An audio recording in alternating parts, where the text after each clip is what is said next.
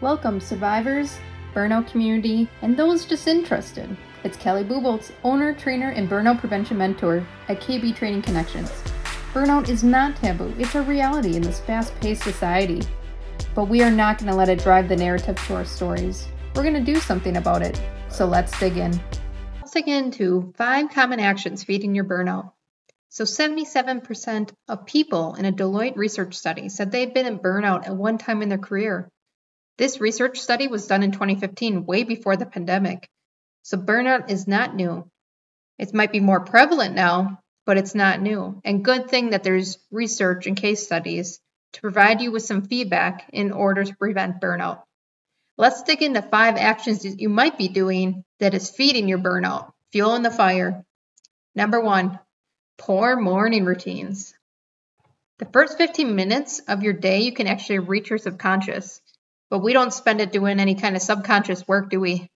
We grab our phones first thing in the morning and we jump into response mode.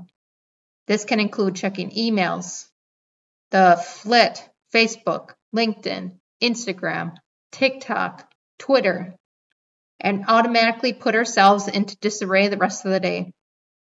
During these 15 minutes, when you can reach the subconscious, we should be doing things to improve our life.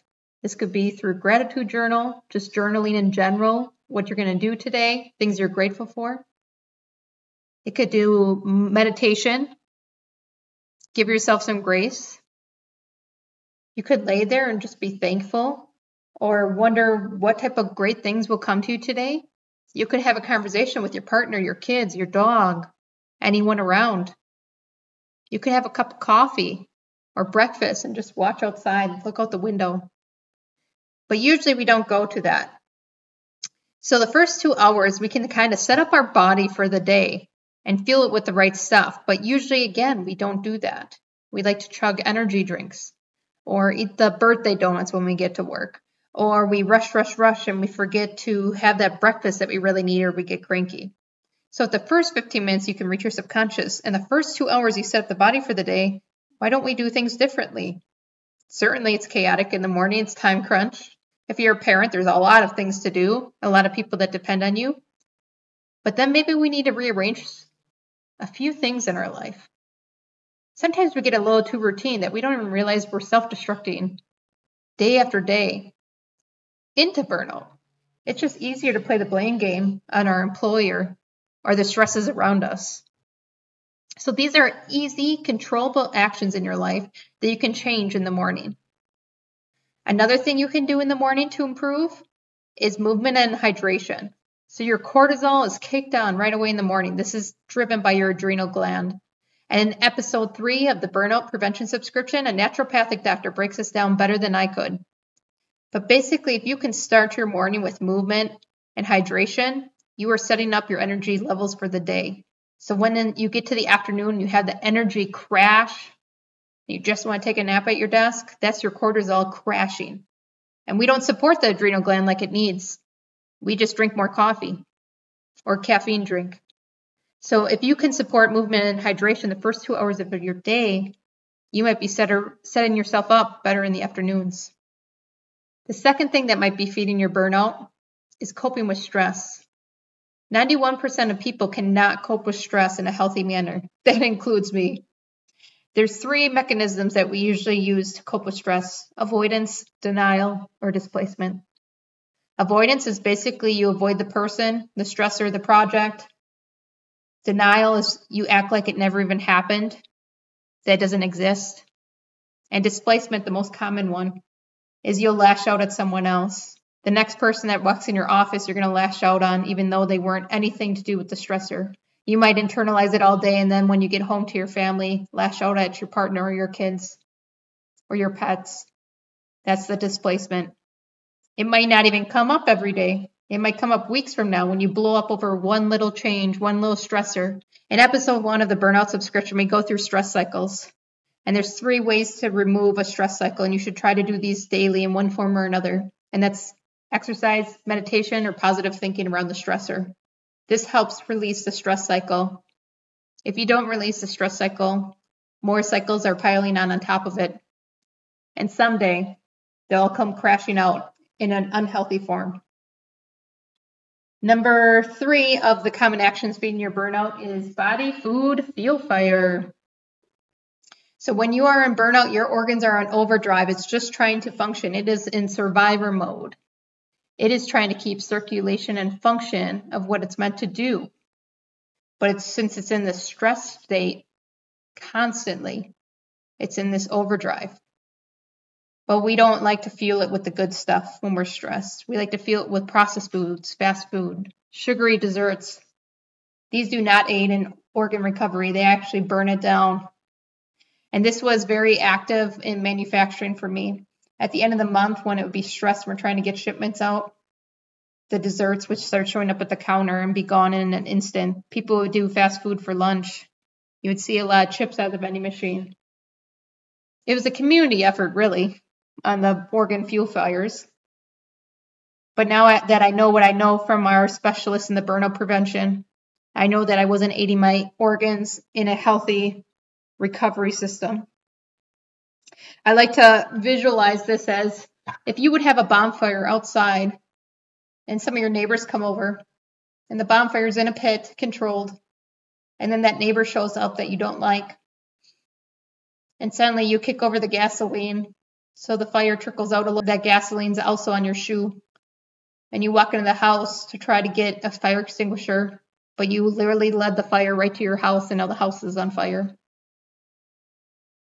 That's what an organ fuel fire looks like. Is your organs are slightly on fire, and then you eat the processed foods, the fast foods, the sugary desserts in excessive amounts, and you basically drag it right to the home, which is your core organs, such as the liver and the heart. The other thing we like to do is when we're stressed, we'll maybe drink some more soda or alcohol, or we'll drink more caffeine, and we're not drinking enough water. If 60% of our body is water, I don't know why we don't drink more water. I'm saying this out loud as I also say it to myself. The fourth thing that might be feeding your burnout is balance, or lack thereof, I should say.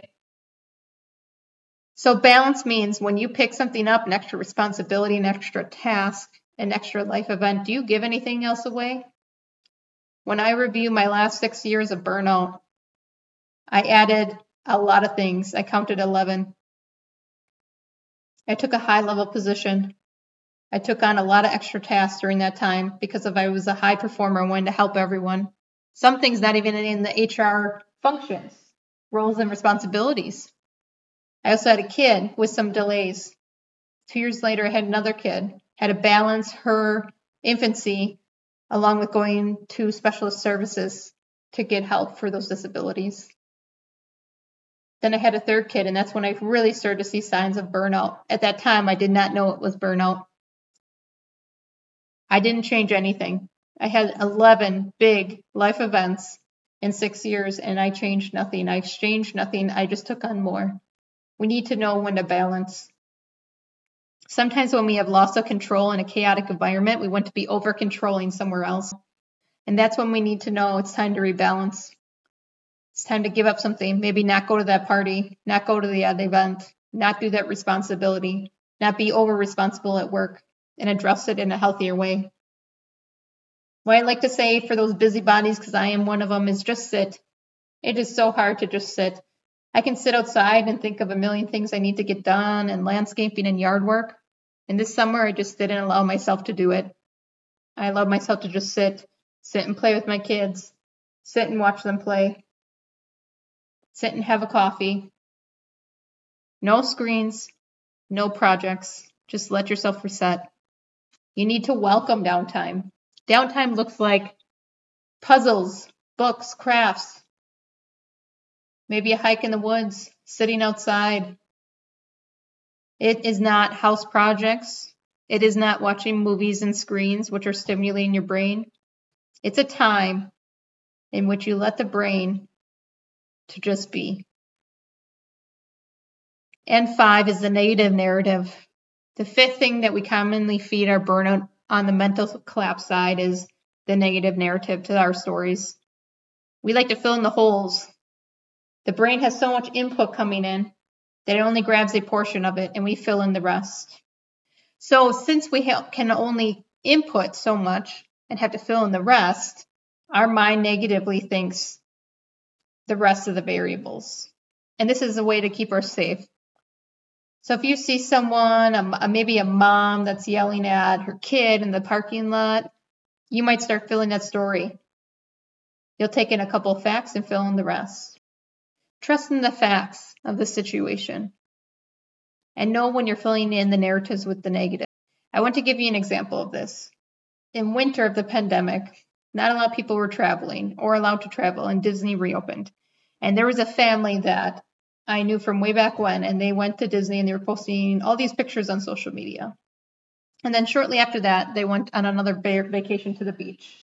And I was thinking to myself the whole time that they're not following the rules. And who are they to do that?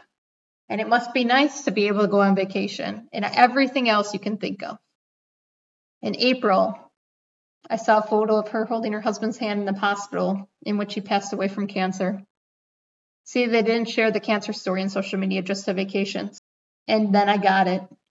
I understood the negative narrative that we fill the stories in our head. See, I filled the whole story of their vacations with whatever perception and anger of my own reflection into her pictures. And I caused an unnecessary stressor in my life. And I didn't realize that until I saw the picture of her husband and realized they were going on vacation because he was dying, because there was no time left. I'm going to ask you, what negative narratives are you telling yourself about family members, about friends, about coworkers?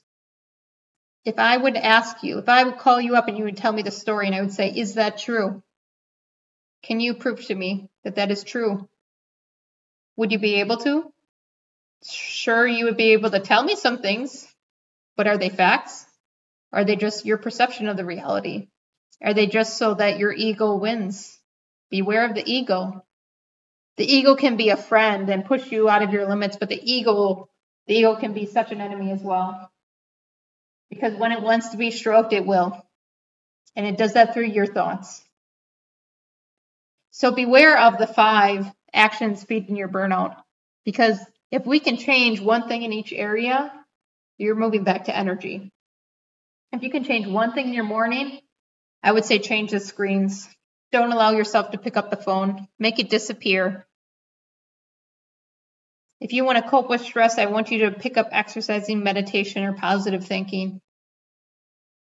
Or realize when you're doing the unhealthy habits. If you want to change how you feel your organs, look up on Google, look up on YouTube, or grab up the Burnout Prevention subscription and start fueling your organs with the good stuff and put out the bonfire that's leading to the house. Because once it gets to the house, it ain't pretty. Trust it from a burnout survivor. Physical collapse of your organs is not pretty. Balance. What can you give up? What shouldn't you be doing? And how will you reset? And then number 5, the negative narrative. How can you change the story and narratives that you are telling yourself into a positive? You cannot recover from burnout with prescriptions, procedures, or surgeries. Come join a holistic community specializing in burnout to begin your recovery. Each month for only $10. Get a specialist lecture, worksheets, and action planning delivered right to your email. Take it from a burnout survivor when I say your recovery begins with just one action step. Burnout is a confusing and lonely journey. I want you to know you are not alone. I hope to see you here again for more recovery tips and education. If you enjoyed this episode, please share with your family and friends. If no one shared the word burnout with me, I don't know where I would be today. See you soon.